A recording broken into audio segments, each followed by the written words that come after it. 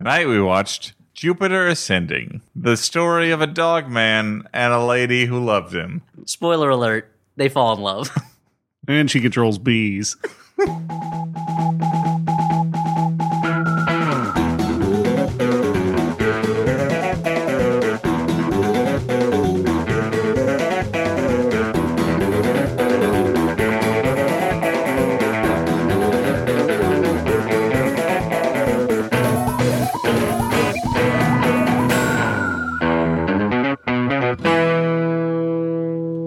Hey everyone, and welcome to the Flophouse. I'm Dan McCoy.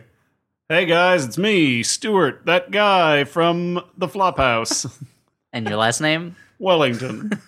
And it's me, Elliott Kalin, bon vivant, man about town, star of stage, screen, and screen stage. Stuart, I enjoyed that you identified yourself from the thing that they're listening to right now. You might remember me from such podcasts as this one, which you downloaded. Channeled some Troy McClure there. Welcome to the Flophouse. I'm Stuart Wellington, parentheses, the Flophouse.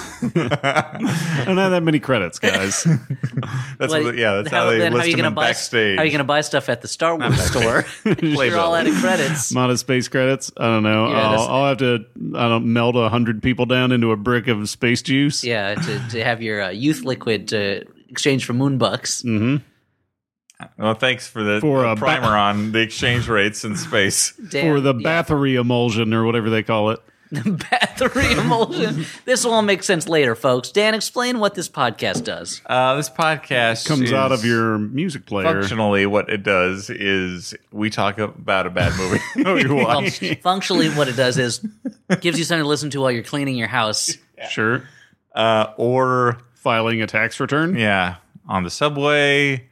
Jogging. Don't file a tax return on the subway. That's sensitive information. If you have a nonsense fetish and you need something to masturbate you're jerking to. It. Mm-hmm. Yeah. The thing is, I was thinking about the same thing, Elliot.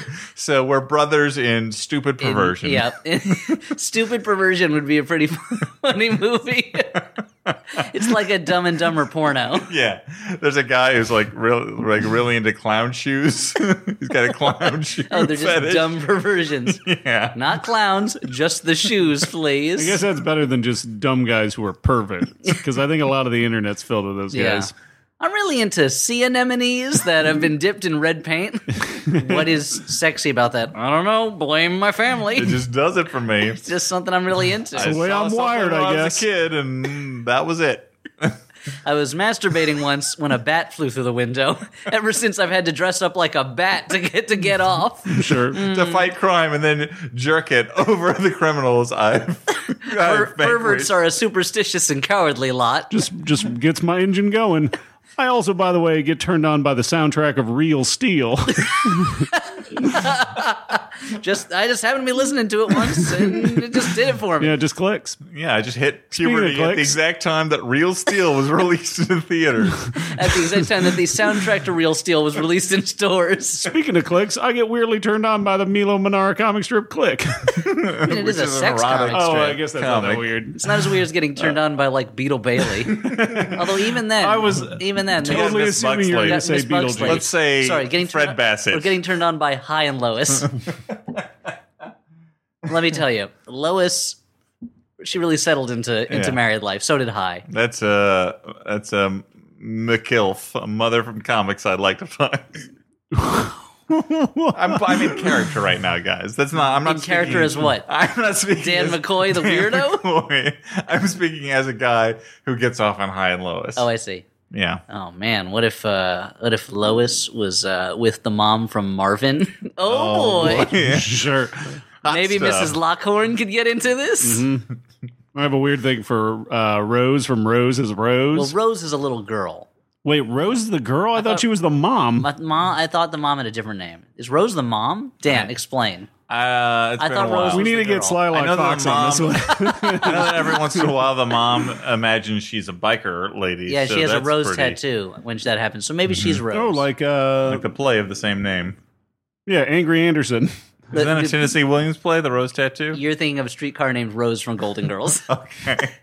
So we said this was a movie podcast. It's Did we actually say a that? gibberish podcast. Yeah. But eventually we get around to movies. Which we'll do tonight. And the movie is... Jupiter Ascending, starring Channing Tatum and Mila Kunis. And... Eddie Redmayne. And... Sean Bean. And... that lady from Orphan Black. And... Bunch of squid guys. And... That lady from Luther. And... One of the gargoyles from TV's Gargoyles. And... Jupiter? And... The guy who plays Howard Stark's butler on Agent Carter. I did it. And... Fuck. And...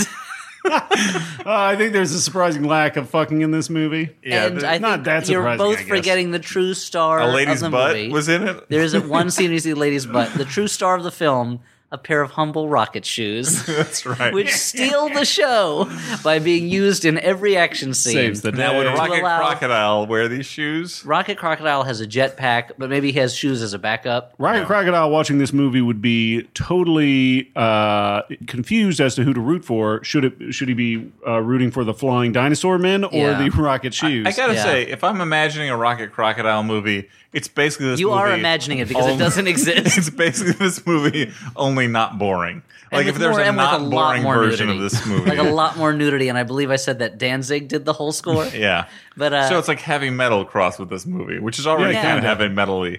Well, this movie is kind of like, it's like, here's what this movie is. I think I think maybe it was Stuart compared it to The Fifth Element, Yep. which it's like the Fifth This Element. is more like the third element. and very like, if someone read a lot of like Larry Niven novels and like Cordwainer David Smith's Niven? Instrumentality of Mankind stories and like smashed them all together and like then watched Flash Gordon the movie and was like, oh, I'll just do that. Yeah. Like this is a science fiction space opera campy movie. Yeah.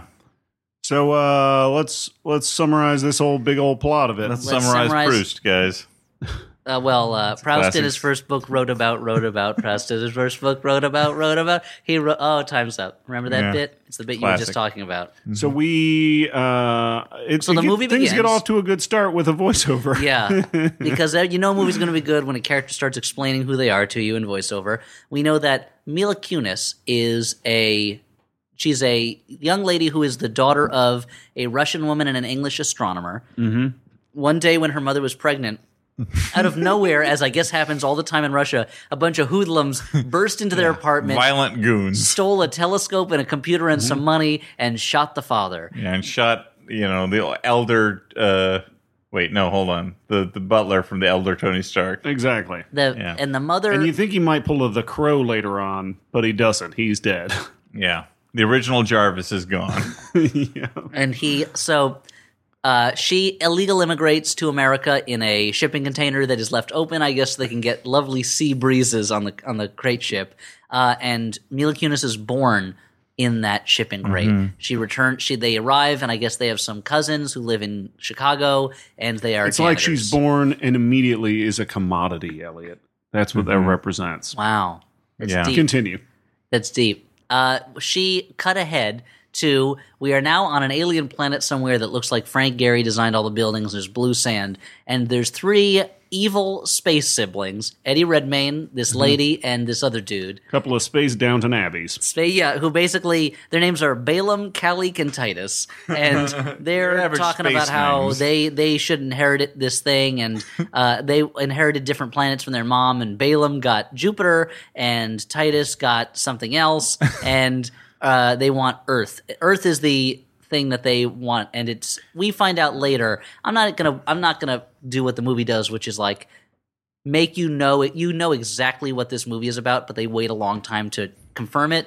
But they own planets, and they harvest the planets by killing everybody on it and turning them into like youth fluid, Yeah. which they then bathe in, and it makes them So- young. And there's about, like Stuart said while we're watching, they have a bunch of Lazarus pits. Now let's back up and say that this is a movie directed by the Wachowski siblings. So they're basically recycling the humans as batteries idea from their Matrix films. And let me tell you, but humans as life forces. these batteries- youth forces. are not included. Oh, boy. Oh, no, wait a minute. So there aren't little burger-shaped UFOs. No, Don Amici is not in it. Yeah, they are burger-shaped, I guess, yeah. Yeah, well, they're not adorable. Did they not have a scene in that where one gets trapped between two pieces of bread and a fat man almost eats it? No, that's why I said burger. It's essential. I haven't seen that movie, I think, since it was in the theaters. They're helping... this is when the one gives birth, and it gives birth to like a little baby robot. One. Yeah. So, like, they're helping a building not get torn down, so they're basically like... Shabadoo, whatever, from Electric Boogaloo 2. They're like, well, we could get flying alien baby burgers, robot burger aliens, or I guess we could get a bikini car wash. I don't know which one would be better. Well, there's all these options. You got aliens, that's the top option. You got bikini girls. You can't afford that, then you go to the second best special effect, boobs. Yeah, and then you got breakdancing. And beyond that, I mean, really, you just have like a bake sale. That's how you save a building. What if you had an alien bikini bake sale? Oh, boy. I would pay upwards of, I don't know, $50. Hey, man. What if 5 rec centers? What if schools got all the money they needed and the Air Force had to have a bikini robot bake sale it really makes to buy think. A bomber? If I could only have a bumper sticker that expresses that sentiment in some way. Well, just go to Cafe Press and type in that... and then pay me for the intellectual property rights, $400, please. Oh, wow. Okay. It's an expensive bumper sticker, but it's worth it. It's worth it when people see it and they go, what? Yeah, all the government. What? All the car crashes you're going to be starting as people look at it and then do a double take, lose control of the wheel. Sure. I think we found our new Max Fun piece of merch, actually. Is that bumper sticker? Yeah. Let's get it going. I don't even remember. Get Jesse Thorne on the horn. Get it going. Jesse Thorne on the horn. That's his new show. That's Jesse Thorne tells you about what different animal horns that he's collected during his exotic trips abroad. During his many years as a safari guide. Yeah. This is either from a narwhal or it fell out of a staircase. Or it's a French horn. I don't know. I shot up an orchestra. I don't really know horns. This is either a French horn or a trombone. I don't know. Now, this is something I got in the deepest wilds of Laos. It's candy corn, but I pronounce it candy cahorn. So it sounds like horn is in there. I'm a crazy person. It's me, Jesse Thorne, head of Max Fun. We've libeled him. Yeah, well, I can prove in court that he collects candy corn. Anyway, the movie. So basically, it turns out. So anyway, there's this whole universe where humanity is actually a species that's existed for many, many millennia, like 1 billion years, and they've expanded to all these different planets where they've genetically modified their own genes, I guess, so that they can live on those planets. But the original humans, the OHs, if you will, they are now super rich, wealthy aristocrats, except there only seems to be... The aristocrats! Except there only seems to be 3 of them in the house of Abraxas, and or Abrasax. Wait, which one is it? It's Abrasax, but I thought they were saying Abraxas like the eye of Abraxas. Yeah. It's like a big brass axe that they have on the wall. Yeah, a brass axe. Only one. Or it's a bra sax, like it's a saxophone bra. Oh, I thought you meant sacks of bras. They took the sexiest instrument and applied it to the sexiest body part, the boob, for the bra sax. Science has long sought the sexiest body part. It's what's called... In our search for the sexiest body part, we narrowed it down to the boob, the butt, and the nose. Now, we're pretty sure we can eliminate the nose. That might be the margin of error. But we need to test it. Also... the little fold around your mouth when you smile. Mm-hmm. How is that? Is that in there? Now, some say that the brain is the sexiest body part. Those people are wrong. Look at that brain. It's gross. It's like a big gray mush. How are you going to masturbate to that? I don't want to. Now let's show you a boob. Even alone, solo. Yeah. It's still got the stuff. Now imagine a 3-boobed person, as you might find in space. Now remove one of those boobs. Now we're at what we call boob classic. Just 2. 3 boobs. Why, that would imprint my brain early as a child and stay with me forever. Great. It's what we call a stupid fetish. Stupid perversion. Oh, that's right. So anyway, Mila Kunis, it is is she... You keep saying Kunis. Is it Kunis? I don't know. Cuneiform. I'm just Mila saying, Cuneiform. I always thought it was Mila Kunis. I've never met her. She's never told me what her name is. Okay. Mm-hmm. Anyway, Mila She seems Jovovich. delightful. Maybe there's a YouTube video of her saying her name somewhere. She's living her life as a janitor. She uses the fake name of one of her clients, who's also a friend of hers, who we see in her underpants. That's the most memorable thing about it. To make a plan to sell her eggs to make money to buy a telescope like her dad once had. But when she's at this person's house hiding in the closet, a bunch of aliens come along and try to kidnap that woman, and she takes a picture of it, and then they zap her with an amnesia ray, and she wakes up and everything's fine. They MIB her. She goes I gotta say, that's like the funniest bit in the movie. When she just starts taking a picture? Yeah, she sees aliens attacking her friend, and her immediate reaction is to hold up her iPhone and try and snap a shot. It would be funny if she's trying to take a selfie where she's like making a duck face in front with these aliens behind her. So she goes to the clinic where she's going to sell the eggs, and turns out, it's a front. It's a front for the aliens that were trying to get to her when they were going after that other woman. Luckily, she's saved by a little guy named Channing Tatum, a.k.a. Kane Wise, a dog man. Oh, did we mention Mila Kunis' character name is Jupiter Jones? Some kind of outer space blaxploitation. By the way, as far as I'm concerned, there's one Jupiter Jones, and he's the head of the three investigators, along with Pete Crenshaw and Bob Andrews. Now, if you don't know the three investigators, imagine the Hardy Boys, but imagine that they're imprinted by that they are a branded Alfred Hitchcock production. Yeah, Brandon was involved. They're a branded Alfred Hitchcock thing. Like Alfred Hitchcock slapped his name on a bunch of shit back in the day. Oh yeah, Alfred Hitchcock's shit was the premier brand of shit. But if you enjoy Alfred Hitchcock shuttlecocks. If you're Alfred Hitchcock's hitchhiking thumb extenders. If you're an 11-year-old boy, I suggest that you seek out the adventures of the three investigators, the premier boy detectives of my youth. Anyway, Jupiter Jones. That's all I'm saying. If you're an 11-year-old boy, go to sleep, dude. This show's on way too late for you. And it is inappropriate. It's a podcast. What? We're going out live right now to America?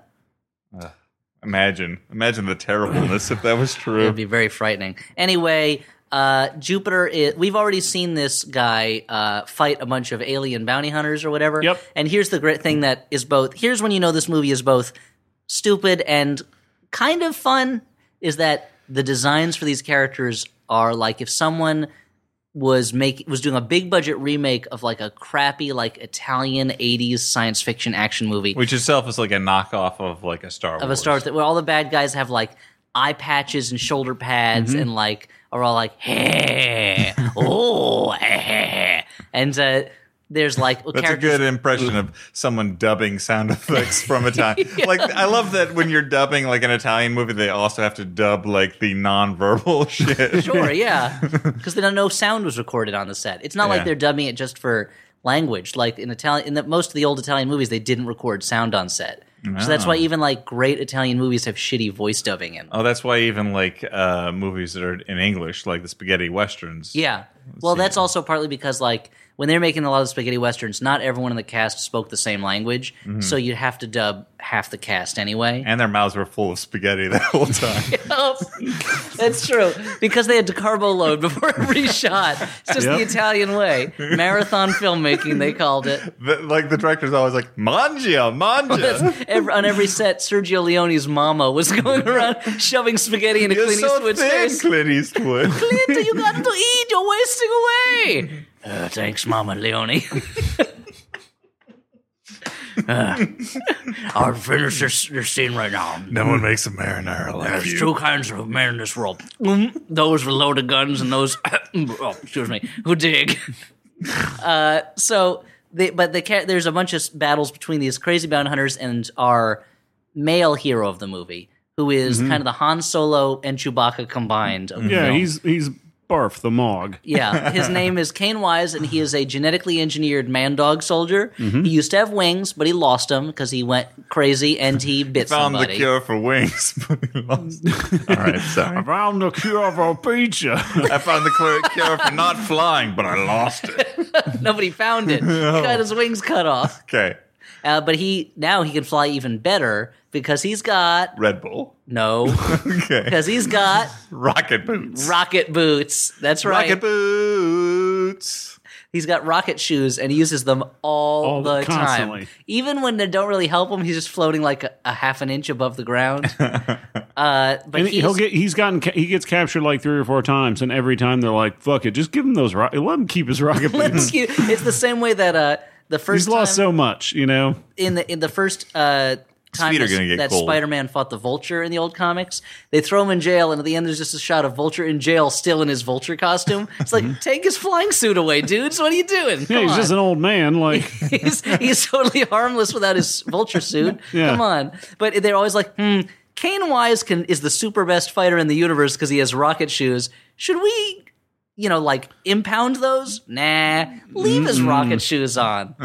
I heard those are a myth. And his special device that he uses to throw on things and it makes holes in them. Yep. Which I guess you would just call like a bomb in real life, but these make stiff holes. Yeah. So he's protected, and it turns out he's a former soldier. He's working for Titus Abrasax. Titus Androgynous. Who is the youngest of the 3 siblings, I guess. Meanwhile, he takes Mila Kunis. There's a big space battle in Chicago where there's spaceships, space planes flying around shooting each other, piloted by naked aliens. And these got shot up like a bunch of and these space planes have their wings move around in different sections and are detached and reattached. And this fight goes on for a long time over the almost totally deserted streets of Chicago.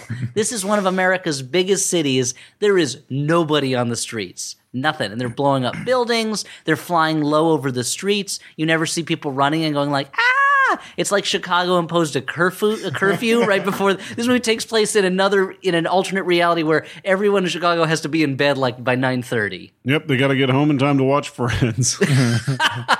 Maybe the movie is set during Friends fever. Yeah. Is there anything in the movie that doesn't make it the 90s aside from her iPhone that she uses to take a picture with? Yeah, no, it's probably the 90s. And also this being a Wachowski film, everyone looks like they just came from a rave. Yeah. But which is not to say the design in this is not bad. And there are a bunch of scenes in this with costumes that I would dare say are even Tarsum-ish. No, it's great. It looks in that they have real interesting designs. Again, like not the Fifth Element. Not that Tarsum designed those costumes himself. It was that woman whose name I don't remember. Like the Fifth Element, it's like it looks like a bunch of weird European sci-fi comics. Which is a thing I don't love. It's real Moebius. I love their visuals. Their visuals are fun, even if I can't necessarily sit down and read that shit. Sure, yeah. You're not that into the history of the Meta Barons, but you sure like looking at them. Mm-hmm. Yep. Everything looks like Ledron drew it or painted it. Anybody? Ledron James. Nope. Yeah, Ledron James. The comic book artist turned basketball player turned comic book artist because he wasn't that good at basketball. So Channing Tatum takes her to a farm run by Sean Bean. Trademark. What kind of, as his friend, Stinger Apini? Wait, is that really? Apparently, according to Wikipedia, his last name is Apini. His name is Stinger. Yeah. And he's surrounded by beehives. Wait, you got that's what you're talking about? And not his name is Apini? It sounds like a bee is stinging his penis. Stinger Apini. Maybe that's how he got his name. I don't know. His house is covered in beehives. There's bees everywhere. And Kane and Stinger get in a fight because Stinger blames Kane for getting him into trouble and I guess exiling him to Earth. I don't know. But it turns out the bees all obey Mila Kunis's Jupiter's orders. Turns out that's how they know she's royalty. Why is that? Bees were genetically designed to recognize royalty. Oh. Because what other way would you have of recognizing royalty than to hope they wander into a huge bee farm and just have a cloud of bees flying around them? It turns out that they explain a bunch of the bullshit backstory, and it turns out that This movie is filled with explaining bullshit backstory. Yes. A lot of times it's delivered by aliens who are totally like, wake up, sheeple. People are stupid. Yeah, we're great. They're very condescending. Or it's delivered by Eddie Redmayne talking like this. Yeah. Very low, like this. And then I'm yelling, and now I'm back like this. Like a Meatloaf song. He's like a walking space Meatloaf. Or it's delivered by Sean Bean, and then it sounds convincing. I think that's in the background of one of the scenes. Yeah. Sean Bean actually does a pretty good job of delivering the exposition. But she gets captured by the bounty hunters. She gets taken to the palace of Kalik, the sister of the siblings, who explains that she is the genetic reincarnation of the mother of the Brass Axe kids. And a brass axe. Wait, did we do that again? You did that bit already. Hold on. We talked about brass axe. What about a brass ass? Is that a thing? No, not. I mean, there's brass statues that have asses, I'm guessing. This shows how much I forget what we do on the podcast. Literally, within the course of one podcast, I forget what we've said already. Yes. It doesn't help that you've had how many beers? Shut up. Whoa, dude. Take it fucking easy, Mom. I'm your mother, guys, and I care about you. Mm-hmm. Just because I'm a guy who's younger than both of you doesn't mean I'm not your mom. That checks out. Man or monster. That's what mom stands for. And I think you're a monster. Oh, man. Anyway, there's a whole bunch of stuff. She gets rescued by this spaceship that I'm not sure. They're like space police or something. I don't really get why they're helping her out. But it's this spaceship let's get one thing straight. This movie is full of crazy aliens. Mm-hmm. And until they start explaining the backstory, they're just throwing crazy alien designs one after the other. There's like these luchador Doombot guards, and there's like flying dragon men, there's elephant faces, there's squid faces, there's like rat faces, there's all sorts of crazy stuff. And this would be a more fun movie if it was just different aliens walking on screen and just introducing themselves and then leaving, you know? Yeah. Because here in the ship, like they've got... weird, like a Saturday Night Live sketch, but it's just aliens ringing the doorbell, walking in, saying a line. There's one woman off. Who's an alien who just has huge ears. There's another guy. There's a bunch of aliens with huge ears. I think there's a race of them. But like this, her only alien characteristic is that she has these enormous ears. Mm-hmm. There's these guys who have just little bits of metal stuck to their faces. Yep. There's this woman who looks like this Fedka vodka robot. There's a couple of those. There's so many, like the designers on this went crazy, and there is no unifying aesthetic whatsoever. There's like some of it looks like it's taken place in Firefly. Sometimes it looks like it's taken place in like Ender's Game. Yeah. Sometimes it looks like an anime. Sometimes it looks like an anime like Macross or some crap. Or Robotech. It totally looks like fucking Macross. There's a bunch of Gundams flying around. Mm-hmm. Yeah, I expected the bad guys to blow up the good guys using some kind of then there's a long pop scene song weapon thing like in Macross. Yeah, sometimes they're in Rivendell. There's all sorts of places. And there's a long scene that is explicitly a reference to Brazil because Terry Gilliam literally shows up at the end of it. For no reason. They take her, now they take her to prove that she's a queen and get the title for it, that she's royalty, which is a long sequence that's a satire on bureaucracy. Yeah. They've got to get all this paperwork all over the place led by some robot, and then it ends with Terry Gilliam literally giving them the title, and then she makes a joke. She makes reference to how they need a 23B stroke 6. Mm-hmm. That's the right one, right? Yeah.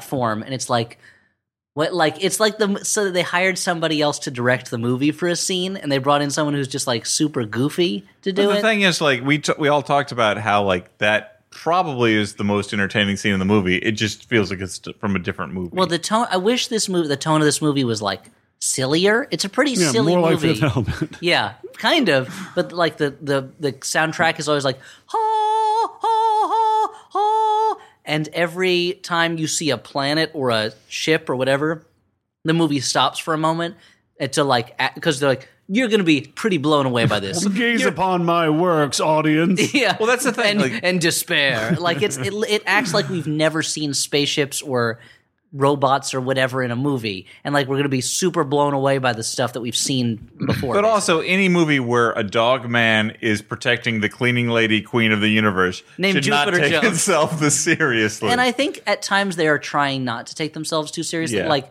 they are aiming, I think, for the kind of pulp fun that like Star Wars provides. Sure. But there's still something about them that has to be like cool, you know? Mm-hmm. I think maybe they're trying for the kind of thing they had with like Speed Racer, I guess. This ain't your like daddy's fifth element. That's exactly what I was. That's exactly what I was about to say, which is like Speed Racer was another movie that was savaged by critics, but I really thought Speed Racer was kind of brilliant in its own way because the thing about Speed Racer is it was just super hyper crazy. Like they were throwing everything at the screen, and I can understand how that. So were the critics. I can understand how that Rotten Tomatoes, Sure. shoes. But that's the sort of thing that is not going to work for everybody. Some people are going to be like, this is hyperactive. I don't like it. I'm not into it. But at least it moved. It moved quickly. And this film slows down a number of such times. long periods of just like people standing and trading exposition. But even the action sequences are really confusing and not well choreographed. And a lot of like, one of the problems with when your spaceships are always changing shape is like, it makes it that much harder to see what's going on and figure out what's happening. Mm-hmm. And the effects are so cartoony that like the characters just don't look like they're all on the same plane of reality and things like that. Like some effects in it work really well, some don't work that well. And unfortunately, in the big action sequences, like geography is just thrown right out of the window. You don't know where people are. Suddenly, someone will be falling down a hole. Suddenly, someone will be exploding. Someone will be flying through a thing, and there's something smashing over there. And like you're up too close to really tell what it is. And then like a lizard monster's just watching and not taking part. And then there's like an exploding sun or something like that. And then a thing falls through a grav dome. Like you know, it's. No, you're right. Too often the action sequences fall into the trap of just like forward, not enough setup, so you don't really understand the environment that well. Yeah. You don't understand the stakes of it. Now, just to make a long story short, Titus shows up again. He kidnaps Jupiter. He almost tricks her into marrying him because she is gullible. But Dogman comes back and saves her at the last minute. They go and they confront Eddie Redmayne, who was the real big bad. That's not what it is. They go back home. Eddie Redmayne has kidnapped her family. The sister just kind of disappears from the movie, and Titus disappears from the movie too. I mean, it's like she's gotten out of a bath with her butt showing, like her purposes at that point. But it's weird because you'd think these are these three feuding siblings who I guess in theory would be having like Machiavellian schemes against each other, and Jupiter Jones is what they need because she's inherited the Earth because she's the genetic reproduction of the Queen. Yeah, because they should have named her Meek Jones. But like once she's out of the clutches of one sibling, they don't show up again. It's set up in a very like quest style, I guess, where it's just the what. And now the adventure of Calic's palace, and then there was the adventure of the woeful wedding, and now the adventure of the blowing up Jupiter place. Like you want these characters to be like double crossing each other and coming back again, but instead, I guess maybe it's a more innocent storytelling structure. But anyway, it's picaresque. They go back home. Yeah, it's. Is he using that right, Elliott?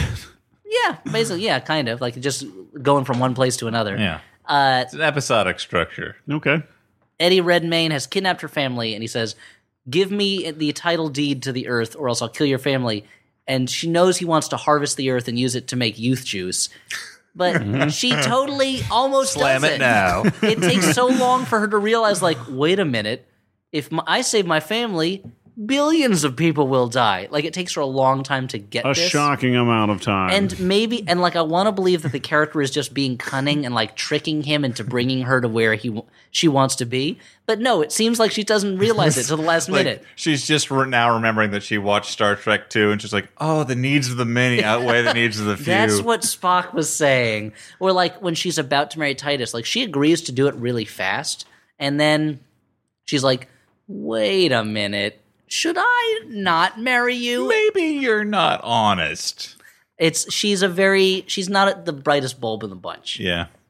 which is too bad because nor does she have rocket boots. She does also. But here's the thing: I know like a real hero. This movie has found a following among like female science fiction fans of a certain type, and it means I wish there was a stronger female character at the heart of it, because even though she's technically the hero, until the end when she is hitting Eddie Redmayne with a pipe while he lies down on the when he's already down on the ground. Her Mike Hagar moment. Like up to that moment, she's doing a lot of like bumbling into trouble, and then Channing Tatum saves her, basically. Well, and she like actively pursues Channing Tatum from a very early point in the movie. Well, why not? Come on, she sees him with his shirt off. He's got dog ears. Yeah, she can only assume he's got some kind of weird doggy lipstick penis. He's going to have sex with her in a certain style. That would be horrible. She wouldn't be into that. I don't know. She's got one of those stupid perversions. Wait, dogs don't have a corkscrew. No, ducks do. It sounds like dogs. Like dog tails. Yeah. That's why... That's where it's the Beagle Ducks or the Duck Boys? The Duck Boys in Beagletown. Okay. Beagleburg. It's a reverse of DuckTales that I'm working on called Dogtails. Is that the opposite of ducks? The dogs? It is according to fucking Karl Barks. I didn't invent it. They're not the opposite. They coexist. Ducks are mostly in harmony, except for the Beagles are bad. Alliterative, dude. They're what? They're alliterative. Ducks, dogs. There's not. They could have been like the bandit bats, or something like that. Too hard to draw. What about the thief Thanatopsises? And they're all William Cullen Bryant poems. The stealing Studebakers. Yeah. So, but I wish that Mila Kunis, I wish Jupiter Jones was like smarter and stronger, basically. Yeah. And it wasn't so much like, yeah, I'm going to do this. Wait, that was a bad idea. I hope Rocket Boots Dogface comes in. But she falls in love with him pretty quick. But he's like, no, you're royalty, and I'm just a splice. I've been genetically modified. This is terrible. But they get over that pretty quick. Anyway, at the end, she's on Jupiter. He comes and saves her by like smashing his ship through the dome of the gravity place. That makes everything go boom a lot. And there's a big explosions and stuff. And they escape, and Eddie Redmayne falls down the pit to nothingness forever. And at the end of it, they've used alien technology to wipe everyone's memories, except for Jupiter Jones. She's back to being a humble janitor who's also queen of the Earth. Her family gives her a telescope as a present, and she has managed to get Dogface his wings back. And so he's a bird dog. And since he doesn't need wings anymore, guess what he gives to Jupiter Jones? Rocket boots. Rocket boots. And they fly over. Now she's a threat. They fly over the Chicago skyline. Lovers from Space, which would have been a better title than Jupiter Ascending. Yeah. So what did we like about this movie? I liked a lot of the design elements. I liked the rocket costumes, boots. I actually don't mind. Like, I kind of like the background. I just felt like they came up with a background and didn't make a movie. Yes. To go along. Yeah, with the ideas in the story are good. They seem like a solid foundation for a fucking video game series. I mean, there's something about humanity as like Earth as one outpost of this larger empire where they've in their quest for immortality, they've lost all sense of morality, and they kill millions to keep themselves alive longer. But it's all like they keep talking about it in market capitalist terms, but we never see it as a market. Like we never see them really like buying or selling the youth trading juice. Human futures. Everyone, yeah, kind of. Everyone in the movie is either one of these Abraxas Dynasty brats or works directly for them. Is this one ship of policemen? Like, there's not it's like they built the pieces of a world, but then they didn't fill in the gaps.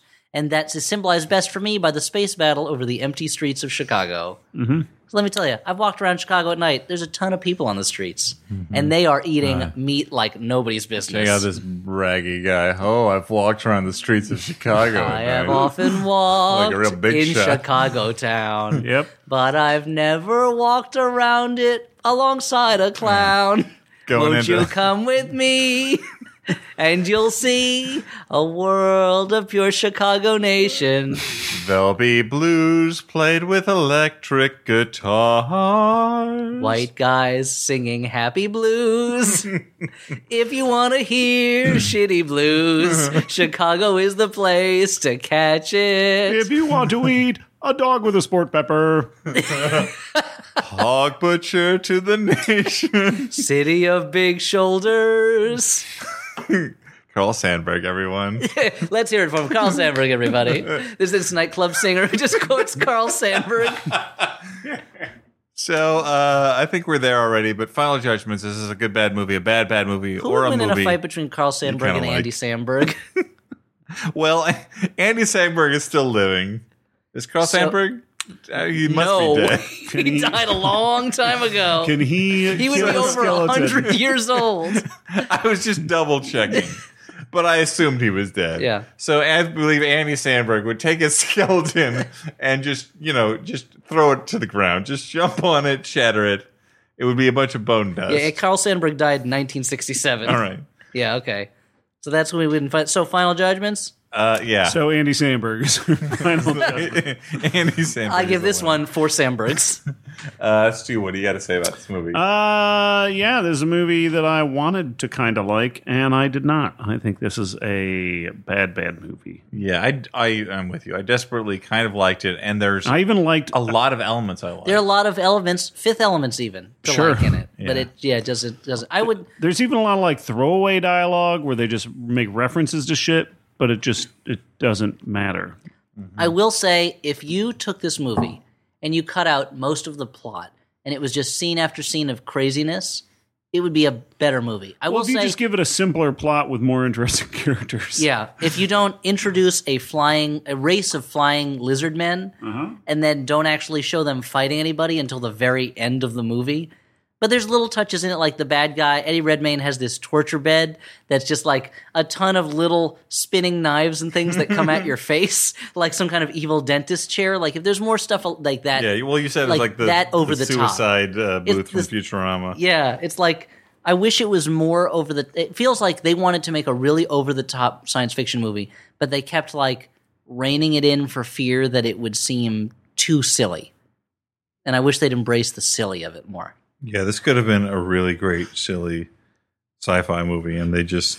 I'll say this, for me, this hovers around good, bad territory, but not quite.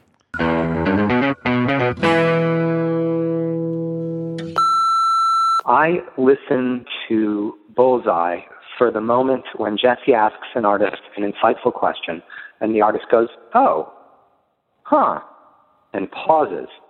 And you can hear in the pause that he is reassessing his own work in light of the question that Jesse just asked. Bullseye's your guide to what's good from MaximumFun.org and NPR.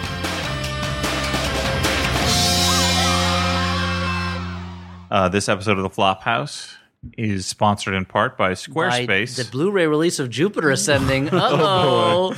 Squarespace. Yeah, The Flophouse is brought to you by Squarespace, the all-in-one website platform. Squarespace sites look professionally designed regardless of your skill level, with no coding required. You do not need to know HTML. That's convenient, because I'm probably going to use Squarespace when I set up the webpage for my new bar that's coming out. Oh. Double plug. The official website creation place of Stuart Wellington's bar. The Hinterlands. Hey, spoiler alert. You can start your free trial today with no credit card required at Wow. Mess up the name of the sponsor, Dan. Squarespace. Yeah, let's take that. Because Sparespace is a word. Let's think about it. Do you have any spare squace? Hey guys, do you have too much squace lying around and you want to donate to a good cause? Go to Sparespace. But hey guys, I forgot my squace at home, and we're about to go into battle against these lizard aliens. And the only weakness is Valerian squace. Valerian squace, the rarest. Let's rewind a little. Let's rewind. Let's put another rind on this, because I assume it's some kind of melon or perhaps a cheese. You can start your free trial today at Squarespace with no credit card required. So let me get this straight. I don't need to know how to code, and I don't need a credit card, and I can still set up a website? Yeah, at squarespace.com. And you can use the offer code FLOP to get 10% off your first purchase. Squarespace, build it beautiful. So I like to believe that their slogan is "Build it beautiful," like comma beautiful. Build it beautiful. Yeah. Humphrey Bogart says it. Squarespace, beautiful, build it. But this episode of The Flophouse is also supported in part by... How are we going to mangle this one? Casper, an online retailer. A ghost who's your friend. An online retailer of premium, obsessively engineered mattresses for a fraction of the price. And I appreciate that because I've bought... You like doing it on mattresses. No, I've bought mattresses before. As opposed to cardboard boxes. Mattresses, hey, dude, sometimes you have to. Mattresses are not cheap, my friend. Mattresses are not cheap, and it's easy to get a bad one if you don't know where you're going. So, try Casper, which has a risk-free trial and return policy. You can try sleeping on a Casper for 100 days with free delivery and painless returns. Flophouse listeners can get $50 toward any mattress purchase.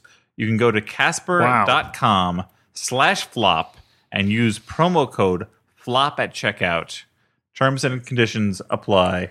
You know, like they do. Here's what I want. Most offers, terms usually, and conditions apply. Here's what I want the Flophouse fans to do. 1, go to Casper, get a new mattress. 2, go to Squarespace, set up a website about your new great mattress. Treat yourself. Yeah. 3, also put some Flophouse stuff on that website. 4, get a Casper mattress for someone you love. 5, set up a new website. Use Squarespace. 6? What's 6? Repeat. Buy a ticket to see Stupid Perversions coming this fall. So now we move on To what? to a very popular where? segment of this podcast. Recommendations. No. That's the least popular one. You always skip ahead. It's letters from listeners. Hey, Stuart. Oh, boy. Don't skip so fast. Hey, Stuart. Elliott? Let's make it last. Hey, Stuart. Elliott? It's letter time for us. It's our time for letters, our time to read them, our time to need them, our time to need them with a K this time, like dough. Oh no, the letters, here they go, from Dan's mouth to your house. Also, other things that rhyme with that. In so many episodes, it's the first time I've seen Elliott struggle for a rhyme. Yeah. Even Well, like usually I rhyme the same exact words. I went off the reservation. Even is the an problem. internal rhyme, usually he has, but this time, An Texas and internal rhyme taxes, this Kaylin time. over here. Maybe So- I want to do some free verse songs. this is more of a letter song slam. Look, if the guy in the Luminaires can rhyme canal and Chinatown, Yeah. I can do whatever. Yeah, if Madonna can rhyme, come on, let's get to it. Strike a pose, there's nothing to it. Vogue. I think that you can do whatever the fuck you want at that point. Yeah, yeah, she broke songwriting. That's what my poetry teacher told me. Madonna really opened the door. Yeah. Letter number one. boy. Time to have some fun with letter number check my one. phone. Letter number one. We're almost done with the song about letter number one for you and you and you. It's the first, the best, or the worst. It's first. Okay. Letter number one. Break it down now. Letter number one. Letter number one. Okay, fellas, here it goes. Letter number one. Let's keep on our toes. Let's get things done. Letter number one. Breakdown over. Back to the regular song. And here's the bridge. Still going on. I'm just gonna check my phone. Checking your phone. Let out a Guess I moan. have some emails We're to all send. grown up. Letter number one. Oh, okay, it's done. All right. Tons of fun. Oh, Jesus. Number one. damn Numero it. uno. Normally I'm faking being annoyed, but now Anyway. it's really... Take it easy, dude. All right, let's go into the first letter. Hey, relax. A bra sax. This is from Henry, last name withheld. Portrait of a Serial Killer is his last name. I was listening to my favorite podcast, The Flophouse, when I was struck with Thanks, an idea. Henry. The hosts are so talented, and the show's premise... Shucks, I'm blushing. The show's premise so compelling that the show should, nay must, be adapted to the medium to which the Flophouse has devoted itself. I present to you Zork. Flophouse, the Broadway musical. Oh, no. The curtains open on Dan alone in his squalid tenement apartment. Dan alone. This awful movie will never end. If only I could watch it with my only friends. A hip-hop beat kicks in, and Stu and Elliott rappel down onto the couch while spitting rhymes. Now I'm very busy, and I don't have time to write the rest. I'll let you guys take care of the details and wrap it up. Well, I think that's how Stephen Sondheim does his shows. Attend the tale of Sweeney Todd, and then there's some more after that, etc. We'll split the money 60-40, and you can divvy up your 40% however you like. Wait, whoa, hold on a second. You should probably give Elliott less, since she's smaller and doesn't need to eat as much. Sincerely, Henry Last. Yeah, it's terrifying. You've seen him devour a Popeye's dinner. Imagine a velociraptor. Sure. Thirst for chicken. A velociraptor who has forgotten his table manners. Thank you. Maybe he was hit on the head with a brick. That's me eating the chicken. Yeah. I like this idea. Flop! ! Yeah. On Broadway. Yeah. Starring, I don't know. Tits Up, Toes Tavern Review. Who's going to play you, Dan? Yeah, who it stars? Well, Michael Cerveris. Dwayne The Rock Johnson, who do you think? I'm guessing for you, Michael Cerveris. Norbert Leo Butz. Actually, you know it would be Norbert Leo Butz. For Stu, I'm thinking Hugh Jackman. Okay, yeah, I think that's Jackman. And for me... Wallace Shawn should be available. Wow. Wow. Not even a musical performer. I'm going to say... who's the lead singer of some band? Who could make his Broadway debut? Band? You know? What the fuck? Oh, so what you're saying is that you would have to be played by a guy who's famous in other things, and that he would bring a non-Broadway crowd to the flop show. Exactly. That's what I'm that saying. Makes sense. I guess Hugh Jackman. So, like one of those Hootie and the Blowfish fellows. Blowshits. Hootie and the Blowshits. That was their original name. And playing me, the entire band, Hootie and the Blowfish. One of those John Poppers. Yeah, playing me John Popper's harmonica. So this next letter. No, I would be played by a kid. Everyone knows that. Yeah, you could be played by Jake Lloyd. Is Jake Lloyd available? Jake Lloyd was just arrested, wasn't he? You'll be played. A kid can get arrested. No, he's a grown man now. I watch Problem Child. You're played by that fun home kid, even though she's a lady. I could totally be played by a lady. Yeah, definitely. Yeah, well, it's gender blank casting. Gender blank casting. Yeah, fill in the blank with the gender. Junior blank casting. Dear Robert J. Floppenheimers, J. Robert Floppenheimers, suppose, if you will. Dan, I think, is it time for you to hand over the letter reading duties? I think that 10 strikes and you're out, Elliott. I think that the joy that you get from this sort of thing says no, it's not. Now I'm starting to worry about your health. I went through the whole first letter, which is very long. That's true. Without any... Who could read two letters in a row? You didn't have to rewrite it all. Suppose a deranged millionaire offered you each $7,000 to write a screenplay That's not very much. For a millionaire? I'm a deranged millionaire, but I'm also a cheapskate. Weirdly lucid about my finances. It's a Scrooge McDuck figure. Doesn't want to pay too much. Suppose a deranged millionaire offered you each $7,000 to write a screenplay for a sports movie. Mary Floppins, Steve, last name withheld. So I think that we were supposed to there's no question there. Spin out, as non-sports people, what our sports movie might be. Well, mine would be about curling, because I did it once. Stole it from what? Have you ever curled? No, but I... Wait, you were going to say curling? Yeah. Oh, totally weird. Was.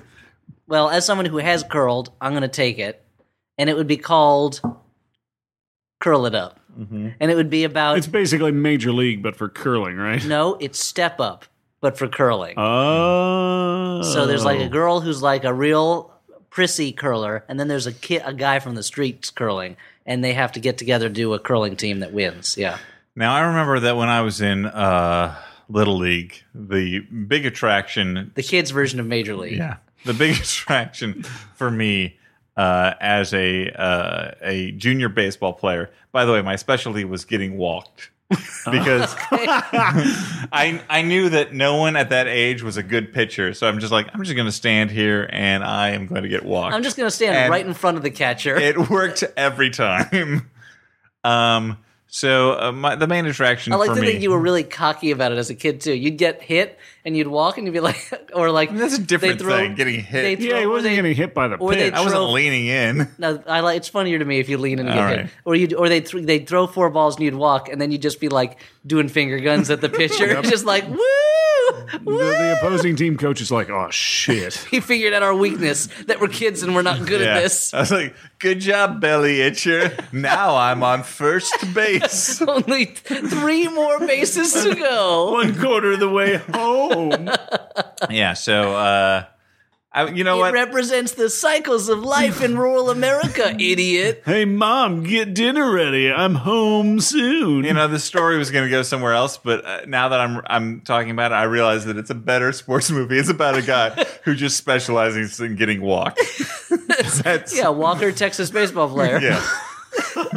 What was the story you were going to tell? No, I was just going to say that the main attraction to me in playing Little League was after every game, win or lose, we would go get snow cones. So, I mean, you could cut out the middleman. The blandest of frozen desserts. like when you're a kid, snow cones are magic. That's like one step up from like just really cold orange slices. After every game, the coach would give us a handful of ice it's chips. Like a sherbet or something. Who cares? Cool yourself down, kids. You got all hot and bothered. Put it in your mouth, rub it on your face. I don't care. After every game, the coach would let us stick our heads in his freezer for a couple seconds. And oh man, was it cool. No, but I was going to say that my sports movie would be about a lonely snow cone vendor who finds love. How is that a sports movie? I mean, it's ancillary to sports. What do you got, Stuart? After every game, he'd give us a pretzel. To split between all of us. I mean, I was just going to do something about a topless beach volleyball team. Well, that's a great idea for a movie. That's a movie. All right, What would you call it? Bikini ball? Volleyball bikinis? I guess topless bikini volleyball. I think it would be Spike ! There's boobies. There's boobies. So there's boobies part of the title, or that's what it says on the box. Like it's called Spike in it, and that's the subtitle. And then the slogan is "There's boobies." You gotta tell the video renters. That's why I need you around, Ellie. You jazz up my shit. Yeah, he jazzes up your shit. So, this next letter. Hey, it's the poops you don't poop.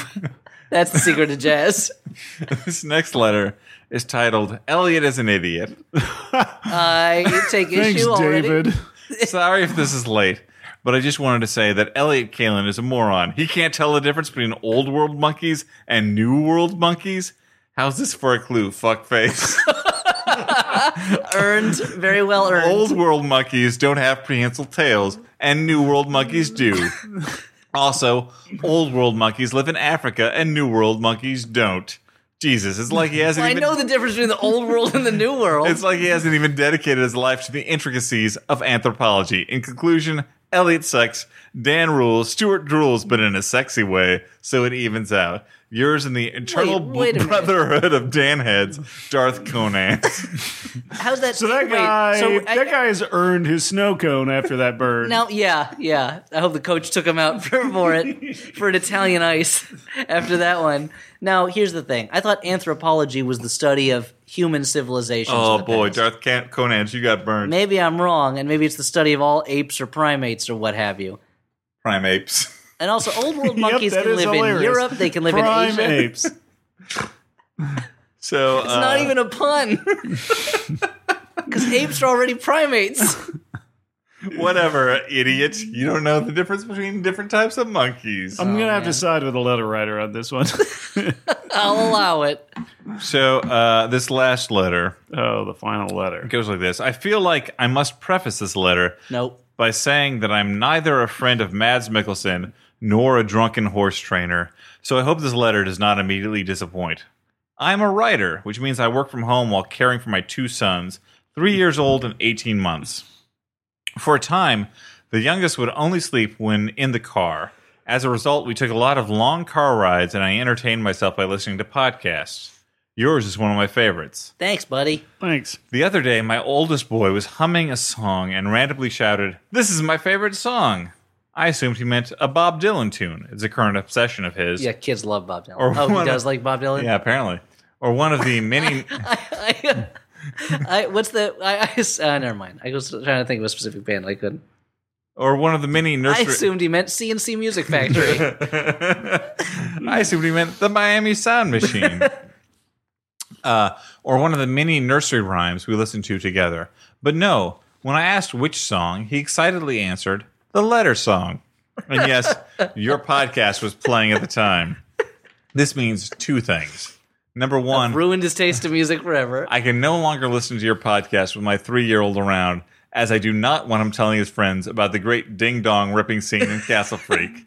Though, because he doesn't want those kids to find... Oh, sorry. You don't learn that on the streets or the playground. You learn it by watching Castle Freak. Though, as I write primarily horror fiction, I'm sure he will eventually find Stuart Gordon's oeuvre on his own when he's much older.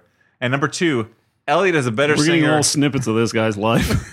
Elliott is a better singer than you give him credit for. That's a good writer, by the way. Slowly teasing it out. Mm-hmm, Elliott, any plans to record an album? I think you would be a hit in the toddler age group. Thanks for a great podcast. Keep them coming. Lisa, last name withheld. Wow, a real pull for you, this letters column. Yeah. That's been an emotional roller coaster. You break them down and then you build them back up. Yeah, it's the regular Full Metal Jacket or something. I will say, my son likes it when I sing to him, but I don't make up songs for him, and I should be doing that. I mean, you're his dad. If he doesn't like it, then I feel like there's a real serious problem. I don't want my dad singing to me.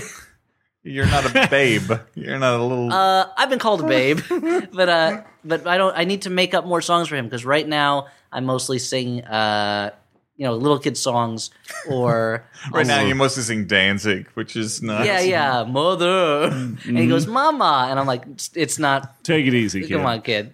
Don't step on my song here. But mostly I've been singing him lately, Leatherwing Bat, the English folk song, or I guess maybe it's an American folk song, that Peter and Paul and Mary have on their kids' album. It's about a bat, I assume? It's about a variety of different animals who tell you how lost loves have made them what they are today. All right. But he likes it a lot. The song I sing while I'm changing his diapers to keep him from putting his hand in his own poop. You sing that song about how Charlie gets stuck on the MTA? Yeah, we do, actually. That's a good song. We do sing him that a lot. Kid songs. Yeah. Great stuff, yeah. They grow up so fast. What other songs do we sing him? And Fuck Like a Beast. Yeah, that's it. So those have been letters from listeners. Oh, man, like they're you. done? Okay. If you write letter, maybe you're one of them. I don't know. One of Don't one of the corner me. letters? Fuck off, guy. Wow, nobody said anything. Dan, calm down. The guy's gone. Dan, put down that broken bottle. There's just His letters. car's gone. I just get worked up, all right? I don't want anybody looking at me funny. I heard he left town, Dan, from the local sheriff. All right. So She's the sheriff? Yeah. I shot the sheriff. Really? That's why that guy's bugging you about letters. I left the deputy alone. Oh, okay. Yeah, because you couldn't pronounce it. Yeah. I was like, I can't pronounce it. Not worth wasting a bullet on. So this is the part of the podcast where we recommend movies that we actually liked. Okay. Unlike Jupiter Ascending. Okay. What do you got, Stuart? I'm going to recommend a movie I swore I recommend on an earlier podcast. I swore I would never recommend. Or God strike me dead. Sure. Long-time recommender. First time recommending this movie. Anyway, it's called The Big Chill. So there's a lot of buzz out there about a horror movie starring one of those Duplases called Creep. So I'm going to recommend based on the TLC song. I got excited when I heard that because I thought they were talking about an older movie from 2004 called Creep, which I liked a lot. And I swore I recommended it, but I haven't, so I'm going to recommend it anyway. So not the Duplass one. No, I haven't watched that yet, but I want to. The one I'm recommending is called Creep. It's directed by Christopher Smith, the guy who directed previous recommendation Black Death. Which one? And Severance. Sorry. Leverage. Black Death was the movie, also starring the Bean Machine. Oh, right. Yeah. Sean Bean. The Bean Machine. And it is Creep is a movie where Franke Potente gets harassed and stalked by a creep in the subway by what seems like a normal creep, and then that normal creep totally gets murdered by an actual super underground creep. Oh, and the movie is kind of like, don't worry about it. You're watching a movie called Creep, and there's a bloody subway car in it. You know it's going to be terrible. Mm-hmm. But it's kind of like the movie that I wish Midnight Meat Train had been if it hadn't had all the shitty CGI blood. I got to say, I kind of enjoy Midnight Meat Train. That's kind of a fun movie. Yeah. It's all right. It's not as good as Creep, so go watch it's not Creep. as good as Creep. But it does not live up to the title Midnight Meat Train, which is a fantastic title. Mm-hmm. Yeah. Like there's a band called the Exploding Eye Orchestra. They're not as good as their name. I mean, we saw the trailer for Midnight Meat Train together. Yeah, before movie. Rambo, I think. Yeah. I forget which one of us was like... Snakes on a Train or something? It was like, Snakes on a Train is We may both have said that. Midnight Meat Train. Yeah, I think that may have been parallel thinking. Parallel joke. I'm going to recommend 2 movies that you should watch instead of Jupiter Ascending. If you want campy space operas, why not make it a double feature of Flash Gordon and Barbarella? Those are much more fun, campy space operas. You don't like Barbarella? Yeah, it's all that stuff with the dolls that are trying to bite her skin off. I don't like That's genuinely terrifying. Yeah, it's too scary. So Elliott's a wuss. But the point is... Call me wuss. If you want... So there's something about the sea that commands wusses to go to it.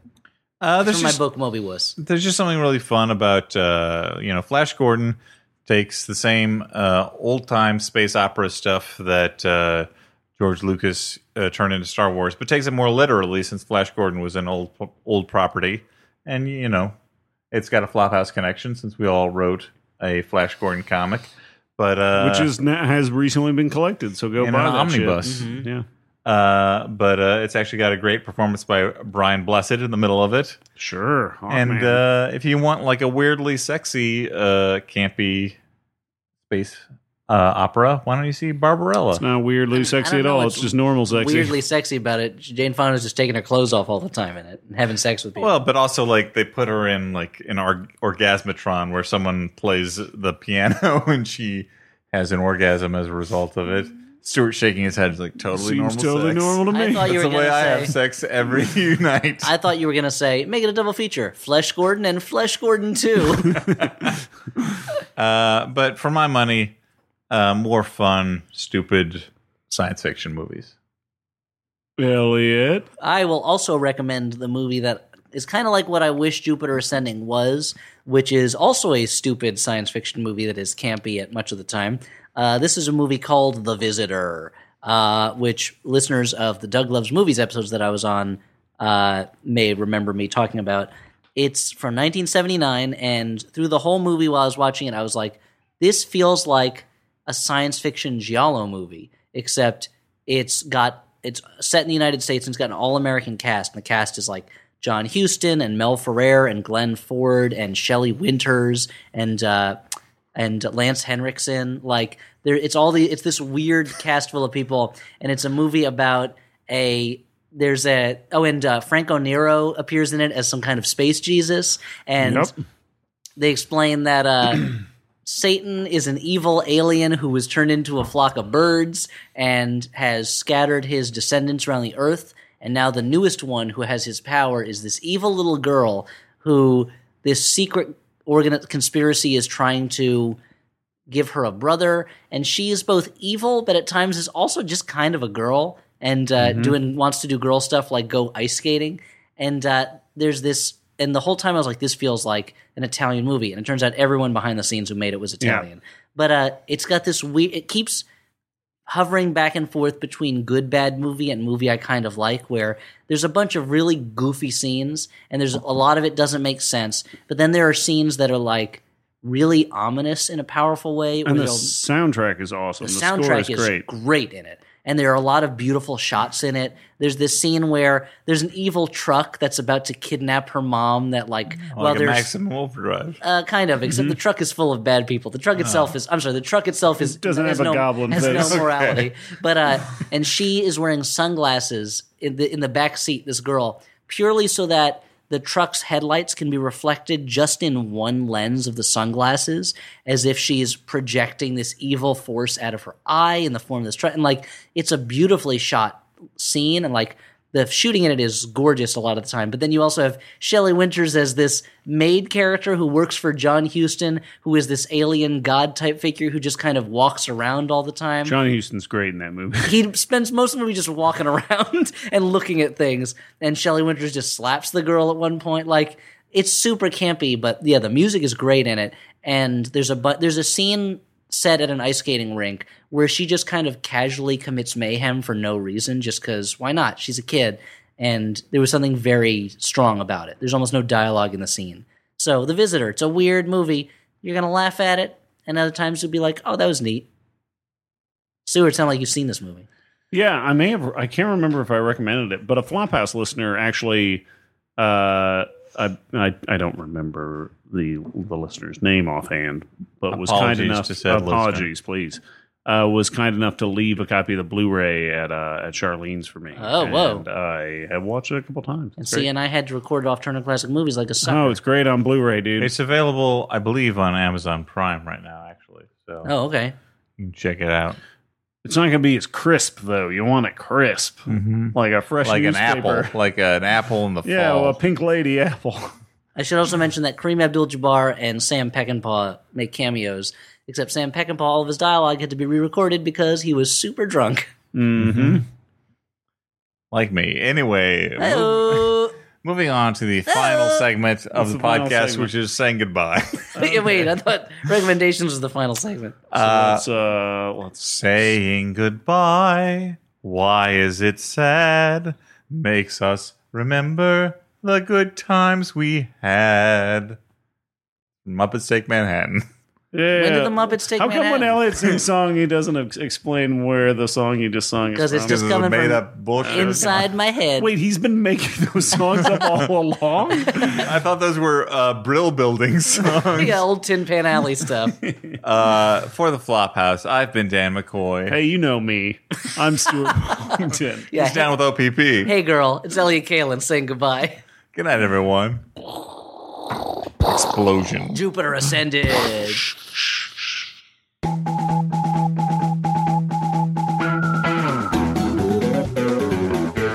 What kind of stuff do we have to do tonight? Gotta record the podcast.